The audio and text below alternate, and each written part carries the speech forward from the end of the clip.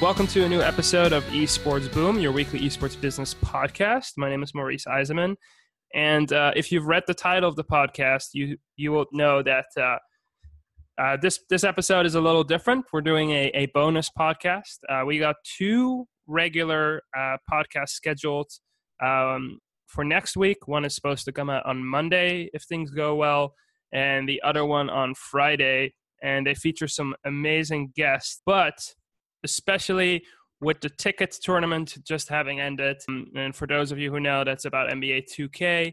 I figured it would be cool to kind of have a deep dive into someone who's very much involved in the NBA 2K world. So I'm proud to be joined by Jeff Eisenband, who's the senior editor at the Postgame. And most importantly for us, he's an analyst and host of the NBA 2K League and the NBA Twitch channel. Jeff, how are you?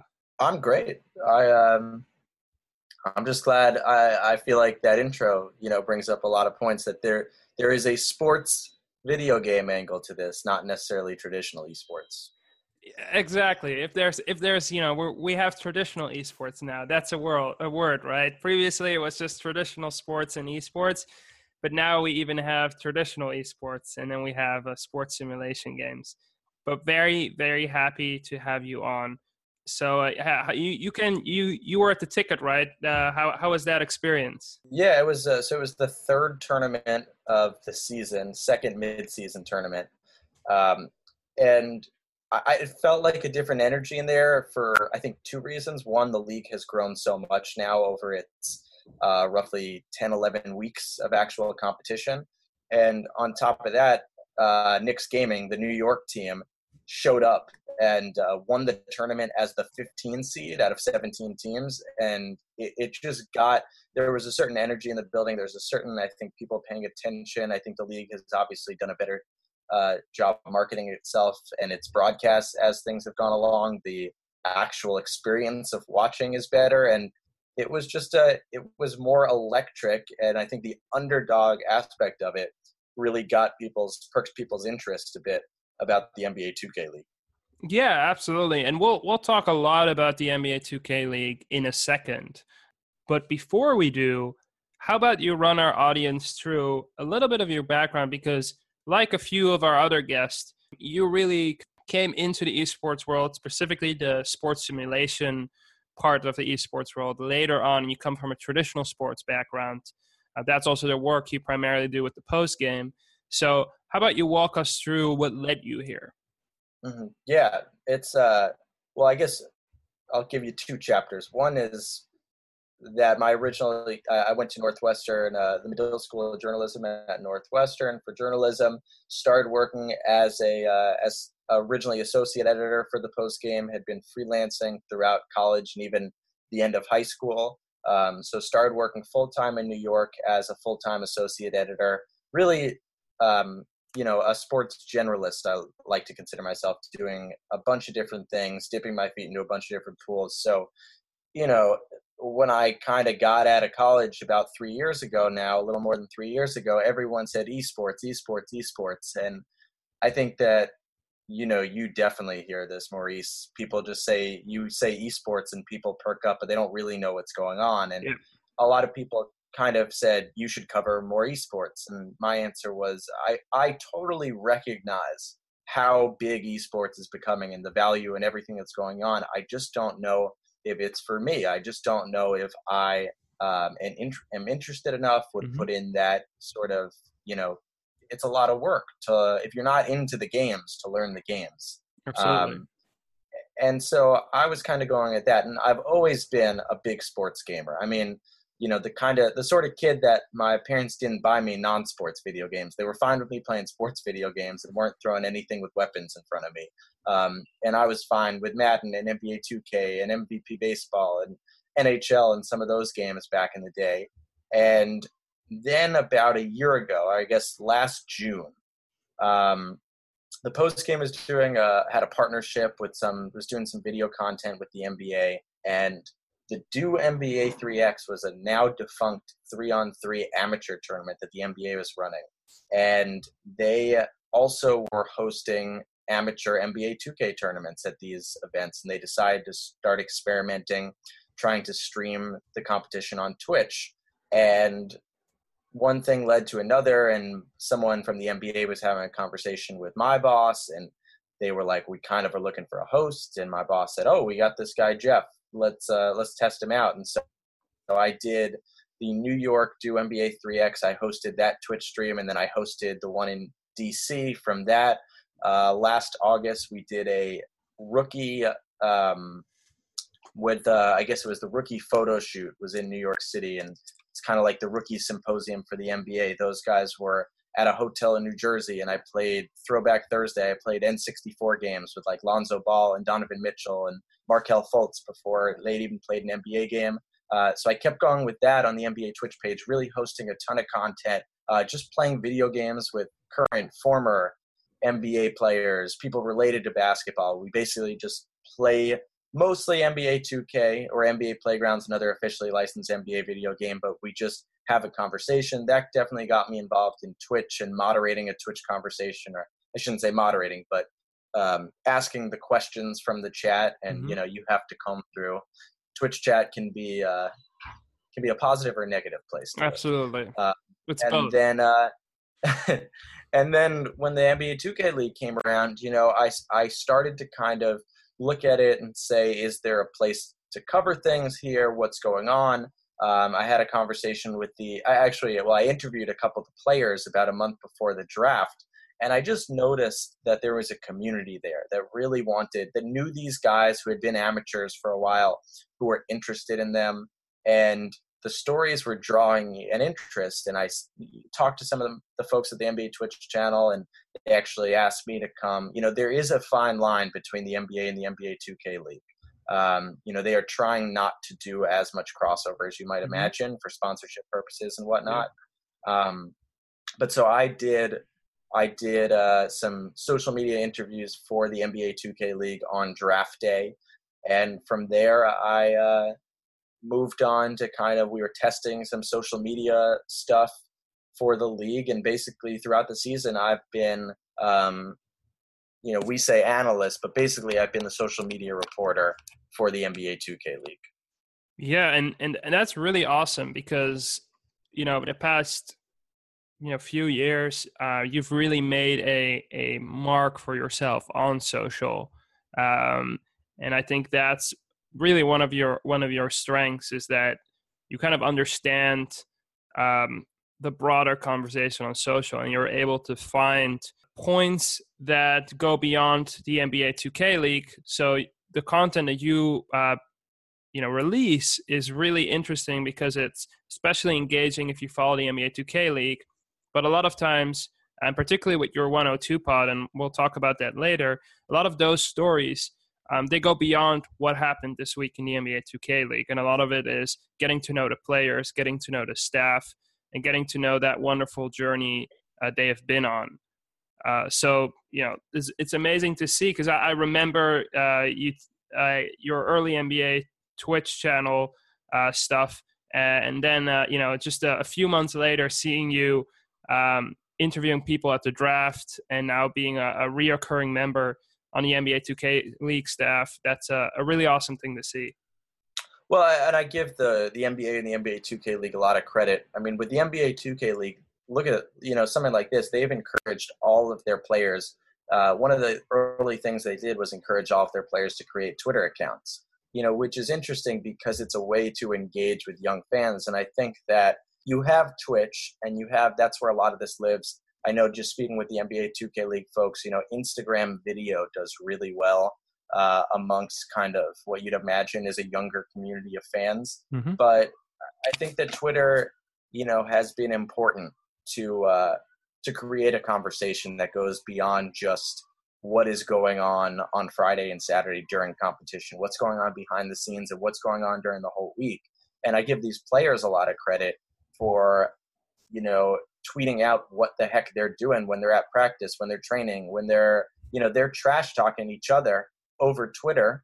And it's created a really cool sort of community that there was already there for this league. But I think that, you know, and for me, I kind of mentioned that I I wasn't necessarily on the NBA 2K League Pro-Am circuit, and I don't try to hide that and act like I know all this stuff. I played the game my whole life. That's one critique people have had of the league, is that people play one-on-one. They don't play 5-on-5 Pro-Am style. But, it was a game that I've always been interested in. I love basketball. I love covering the NBA. I fit sort of the younger I play the game and I know basketball. This is interesting, and I want more people to get into it, sort of thing. Yeah, and so let's talk a little bit about the NBA 2K League specifically. So when we're looking at the league, it was one of the big stories, particularly in the traditional sports media, the launch of the league and everything leading up to it. And it was a really big bang surrounding the draft and surrounding the first day. And after that, traditional sports media kind of, they look the other way and they cover it once in a while. But the big story was the actual thing that the NBA was actually going to do this. However, and I believe this fully, a lot of people have missed that the NBA 2K League is growing. Viewership is reaching about 20,000 concurrents, on a regular basis now, and slowly but surely, that number is growing. How are you seeing that reaction? In the NBA 2K community and the broader sports community, with the way the league is evolving?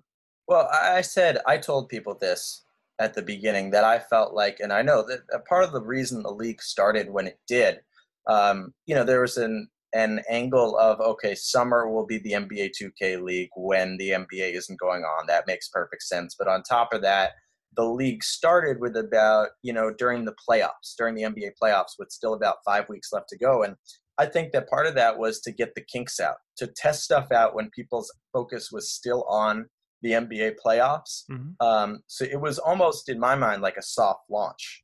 And what it allowed the league to do certain things. Like if you followed the league's content, they were the broadcasts were originally on broadcast cam, which is your traditional horizontal from the way you'd watch the NBA. And during the first mid-season tournament, the tournament, the league started testing out 2K cam, mm-hmm. your traditional vertical cam that you usually watch actually when you play the game. And that was, for example, a change that I think really helped the experience, that got people more into it, because it felt more like they were playing 2K or watching their friends play NBA 2K. And I think that it kept fans there a little bit more. But on top of that, I think that there's been this aspect of, okay, the NBA isn't going on now. Maybe you want to watch Summer League, and that's great. Maybe you're fine with just taking in the free agency and trade news. But if you want to watch basketball, and these are run by NBA teams, and if you're part of the if you play NBA 2K, which most I think young NBA fans do, here's the best players in the world playing a basketball competition. And I think that has certainly helped. I think that social media has allowed this to grow, and I think that even we'll talk about the relationship with traditional esports or with games like Fortnite. I think that Twitch in the last few months, thanks a lot to Ninja and mm-hmm. People like Ninja and other athletes who have taken an interest in playing video games on Twitch, I think that's engaged NBA fans with, this isn't such a weird platform. This is a mainstream platform that you can make part of your consumption of media. Absolutely. And you mentioned one thing that or two things that were really interested. One was the fact that the league is experimenting. And one of the things that I think is so amazing about the league is Sam, who runs the production. He really listens to feedback of the community, and week to week you see small changes, and slowly, Twitch chat, which is notoriously toxic sometimes, is becoming more and more positive when it comes to the actual broadcast, because they come in expecting a certain broadcast, and obviously the NBA can never please everyone, but they're willing to experiment, and week to week you see things change, and I think that's really, really awesome to see. Yeah, well, I mean, shout out to Sam Asfahani, who's the director of the league, and who I could have backtracked and said he was the original guy that was running the NBA Twitch channel when when I started doing stuff with him. So I've known Sam for over a year now, and he got me started. And I think that him and a lot of credit to Brendan Donahue, the managing director of the league too, and a lot of credit to Francis McCarthy, who runs the social media team over there, that they basically said, and this comes from the Twitch culture. One thing that when I got started with Twitch, they told me just talk, and if you screw up, don't worry about it. It's an ongoing live broadcast that you're supposed to not really take a break on, and people expect you not to necessarily be perfect. And I think they took that attitude in. Here's what we got. We want to hear what you have to say. We want you to help us shape this. And that's what people did. And, that's where they've been open. You've seen the patches to the league have changed in the middle of the season. It's definitely an experimental year. And I think that people do appreciate that. Like you said, I think in the Twitch chat, people feel like and you're not going to please everyone, but people overall feel like their concerns have been listened to. Yeah, and then I would just advise people to just if you're not an NBA 2K fan, but you care at all about the esports industry, which my listeners do, once in a while, once every few weeks, check out the NBA 2K League broadcast, because you'll see a growing product, and it's a really awesome and incredible thing to see. But talking about experimentations, you took really an experiment with your 102 pod. You started a podcast, and as far as I know, the only podcast, and I might be wrong, that interviews NBA 2K League players, NBA 2K staff on their stories, and really tells them in kind of a long format. What was the genesis for that, and how's the reaction been in the community? Yeah, it's and there are a couple other guys that do some podcasts. It's a little bit more focused on kind of explaining the X's and O's of the league. I would say I'm the only one that does these podcasts in person, which I have the benefit of being based in New York. Mm-hmm. But there was when on draft day, I interviewed every player that was there. After they got drafted, they did an interview for the Twitch stream. Then they interviewed with me for social media and with Ronnie 2K or Rachel Demita for the NBA, for actual 2K TV. Mm-hmm. And as I was doing these interviews, I knew basically nothing about these guys. Sam sent me all of the combine results, which, by the way, are like deep analytical, analytics about these players. Mm-hmm. So that really didn't help me necessarily prepare for these interviews, and I wasn't going to memorize everything, and I didn't know what anyone looked like, and I didn't know what anyone's personality was. So we basically asked like the same questions, what were you doing before the 2K League? What are you ready to join this city? Like basically being a journalist in that listening, here's the question, listen to what they have to say. And the answers that I got, especially to the what were you doing before you were in the NBA 2K League, were incredible. Factory workers, delivery men, someone who has been featured a lot right now, Boo Painter of Wizards District Gaming, who was working for the State Department and left. A guy, Steez, who's on 76ers GC, who was a financial advisor in Beverly Hills and left his job to join the NBA 2K League. And just hearing some of these stories, the excitement that these guys had for giving their 2 weeks notice. And on top of that, some of them having families, being fathers, newlyweds, and leaving their family to join this league. I was sitting there and thinking to myself, there are so many stories to tell. And I always tell people about the NBA 2K League. It's not like the NBA where these guys started playing AAU when they were 13 years old, and since they were 13, they've been expecting to be in the NBA. Mm-hmm. I mean, these guys were playing NBA 2K as a fun hobby that kind of allowed them to escape, for a lot of them, escape their daily lives and maybe making a few extra dollars if they really, really performed at a high level in these tournaments. And all of a sudden, they were now full-time employed by NBA teams role models to people in the community and have these backstories that are incredible that I felt like people wanted to hear. Yeah, and how has it been telling those stories? It's been awesome. Meeting people. I definitely feel like, and I've had the benefit of I'm with the players every weekend, so I don't. They know me. They know, that I'm not like playing gotcha journalism or anything like that. I genuinely want to tell these stories. So I think they've liked it. It's not like, Bill Simmons gets someone on his podcast and it's great. He gets Denzel Washington on his podcast. Denzel Washington is media trained. He's been doing interviews for 30 years. Maybe Bill will throw a fun question at him, but for the most part, he's told his story. He knows what he's going to say and yada, yada, yada. I mean, these conversations go everywhere. And they get emotional. I spoke to, I'll tell you, a guy, OFAB, who was the number 2 overall pick, one of the top guys on Celtics Gaming. And, he gave me some stories about that. He was dealing with some real mental health issues before the NBA 2K League, and it's revitalized his life. And, I think that there are people who listen that don't necessarily need to hear that as in they have to join the NBA 2K League to be happy. But I think the gaming community has allowed people, to find a lot of enjoyment. And for a lot of young kids, just meeting these guys and hearing their stories is enough to make them happier. So it's just been incredible. And for the most part, people, especially like Brendan's a guy who every time I put out a podcast, when I see him, he kind of breaks it down. He's like, I love how you told this guy's story and I wanted to know this about him.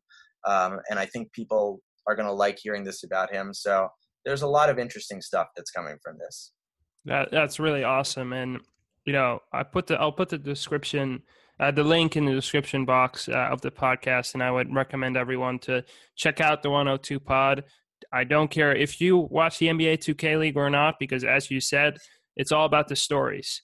And you're listening to amazing stories of people and how a league like this gives them an opportunity to reach their full potential. Just want to move into a slightly different topic, because with your background in traditional sports media and journalism, and I think you mentioned this either in our conversation before we started recording or at the beginning of the podcast. Fortnite and gaming has really opened up a lot of eyes for people like, oh, this is a really good way to engage with fans.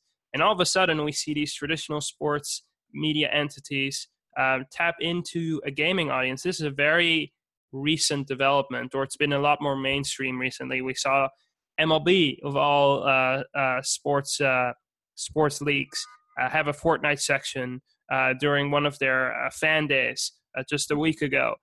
So, being in the intersection between traditional sports and sports simulation games, how has the reaction been over the past few months, specifically since the famous Drake and Fortnite moment? Well, I think that was like the famous moment. Mm-hmm. So I'll tell you, my actual first interaction with Twitch was right after I had just graduated college. It was like, I want to say it was September or October of 2015. I, with my friend Nick Petro, we were the 2 broadcasters for the Big Buck Hunter World Championships. Oh, great. Which was so I didn't know much about Twitch at the time, and what I did notice was we were on Twitch on Friday night and Saturday. I was amazed by the numbers, by the people tuning in. I mean, this was in the carousel on Twitch, but like all the comments were kind of like, what is this? Because to them, to the community that was on Twitch, that was not normal Twitch content. At the time, this was 3 years ago. I mean, it was still like League of Legends was owning Twitch. Recently, I think that the Drake thing really brought Twitch mainstream. And I think that Ninja had his niche of, people who'd been on Twitch and liked him and now were loving Fortnite. And it brought in a whole new audience who was playing Fortnite and was like, and obviously not just Drake, other people, whether it was, I don't even know if it was on Twitch, but there was that, for NBA fans, there was that Karl Anthony Towns playing, what was he playing?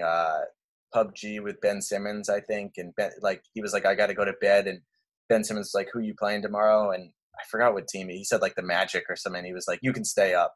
And Yeah. that was like a fun moment for the NBA. Just that people have realized that it's, I'm going to say this, like, it's not as nerdy as they thought. It's cool that these guys are doing this. It's cool that, you don't have to watch Ninja for an hour. You can watch for 10 minutes and just see what's up, as you're walking on your phone or in between your day.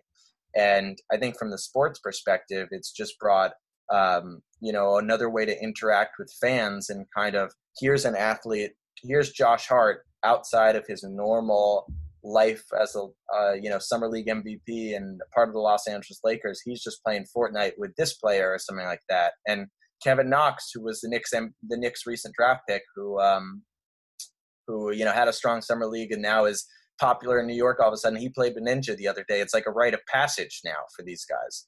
And I know I was on July 4th, I was at a barbecue with friends, and they were asking me, like, I've clicked on links from Ninja. I don't really get Twitch. Like, what is it? Can you explain it to me? And like, we were just hanging out, and I'm showing people Twitch, and some people know Ninja or NBA 2K League or other channels I'm showing them, and others are like amazed that there's this that exists. And what really shocks them is the chat. They're like, oh, that's why it's different. You can talk to people via text right there in the present.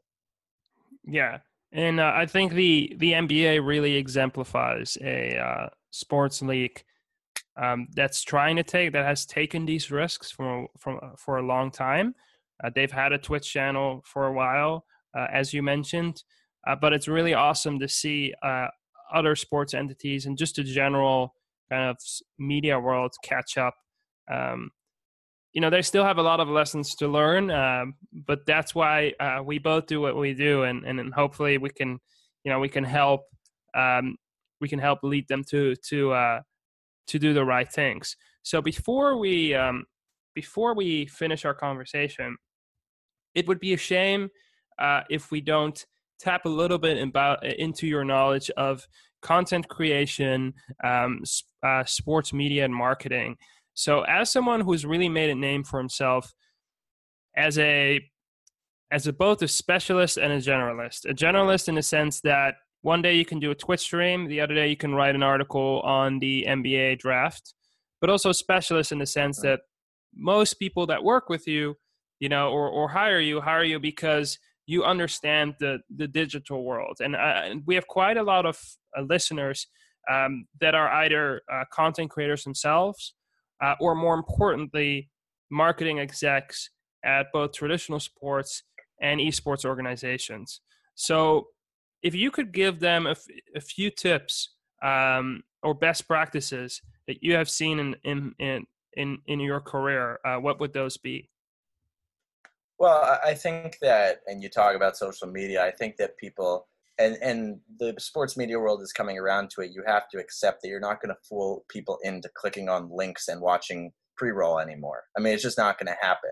And, I credit Bleacher Report a lot as the model of the industry, in that a few years ago, they recognized this before others, and they said, we're really going to dive hard into social, and we might not make money right at this second, but we're going to cash in on this. And what they've done is, now they have so many branded segments that you don't even realize the branding direct to social. And I think that Instagram, especially, you see a lot of sports media outlets use, they'll give you like the stat of the day, or PGA Tour might give you the shot of the day, and they're throwing an ad up right there. Yeah. And I think, that's because that's the most direct that people want. I think that, last night I was at a Northwestern journalism kind of just like a networking event for first year students who just graduated college. And it was a lot of the conversation was they were calling it snackable content. Are the 45-second clips good? And, I think there's an older demographic that fears that that's not great content and such. And I think that, I think you can't be as lazy anymore. I think that people will watch long, good content. I'll use John Oliver as an example, and I'm not saying that's the best thing because it is a satire, but people will watch a 20-minute John Oliver clip because it's good. Mm-hmm. And I think with sports, it's kind of the same way. If If Bill Simmons produces an hour-long podcast, people listen to it because it's good. Barstool Sports is not my cup of tea, and they've said some not nice things about me, but I'll tell you that I respect the fact that they've created segments and things that people will tune into at a constant rate. And on top of that, it wasn't that easy when it started. It wasn't like they went out and were making money right away. It was a process. I think that we're going to see the bigger companies that already have the money really need to start spending in a similar way, because they have the resources to compete with these sites we're talking about that are socially driven. And they're going to have to say that we need to invest in this audience if we're going to continue to grow. Yeah. Very, very interesting. And it'll be especially, good to see how these traditional media companies will respond, because a lot of that, what you mentioned, involves disrupting their existing business. And when you have something like the large business that is, cable news and a cable TV and sports media rights in that world, it gets really and really tough. As Stern, the former commissioner of the NBA, said, by focusing on social, we're enabling our fans to watch less of the NBA, and that's fine. And that's obviously a very forward-looking statement, but it still seems like most traditional sports media companies are afraid to embrace that reality. Yeah, I mean, it's the same thing as another conversation that I was having last night. Local news is going to milk out everything it can from an audience that's consumed local news a certain way. And the same thing goes for newspapers and a lot of network TV. But, there's a reason that, say, the NBA is passing other leagues, because they bought into those short form highlights as a way to engage.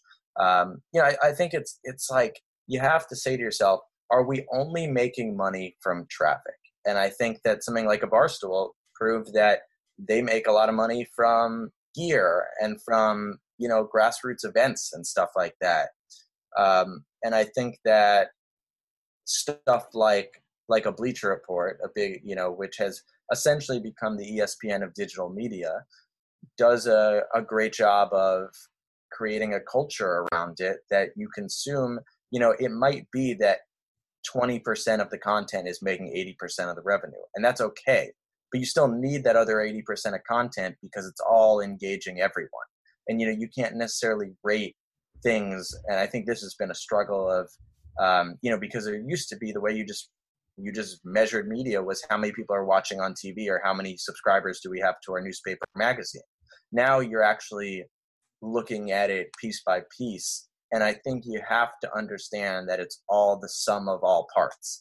And I think that you have to, just because something might be making this amount, gaining this amount of viewers and making this amount of money one day, doesn't mean you can drop all the other stuff, because, that sort of money you're making from that one thing is directly correlated to everything else you're doing. Absolutely.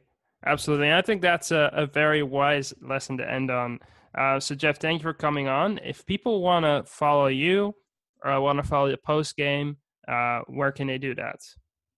Yeah, if they dare. I am at Jeff Eisenband on all social. JEFFEISENBAND. The post game on Facebook or Twitter is at the postgame, THEPOSTGAME. My podcast is the 102 Pod, THE102 POD. That's because there were 17 teams of 6 players in year 1 of the NBA 2K League. So that's 102. A lot of people have said, well, what happens when there's not 102 next year? And my answer is, the same way we refer to the original 6 in hockey. That's the original, the 102. I think that's it in terms of where to follow. Also, I'll just throw out the NBA 2K League and NBA Twitch channels. Follow both. They're fun, and sometimes I show up on them. Yeah, absolutely. Well, thank you for coming on. We'll put the links in the description box below. This has been a bonus episode of Esports Boom. And we'll be back with a regular format, probably on Monday, but definitely on Friday. Thank you for listening.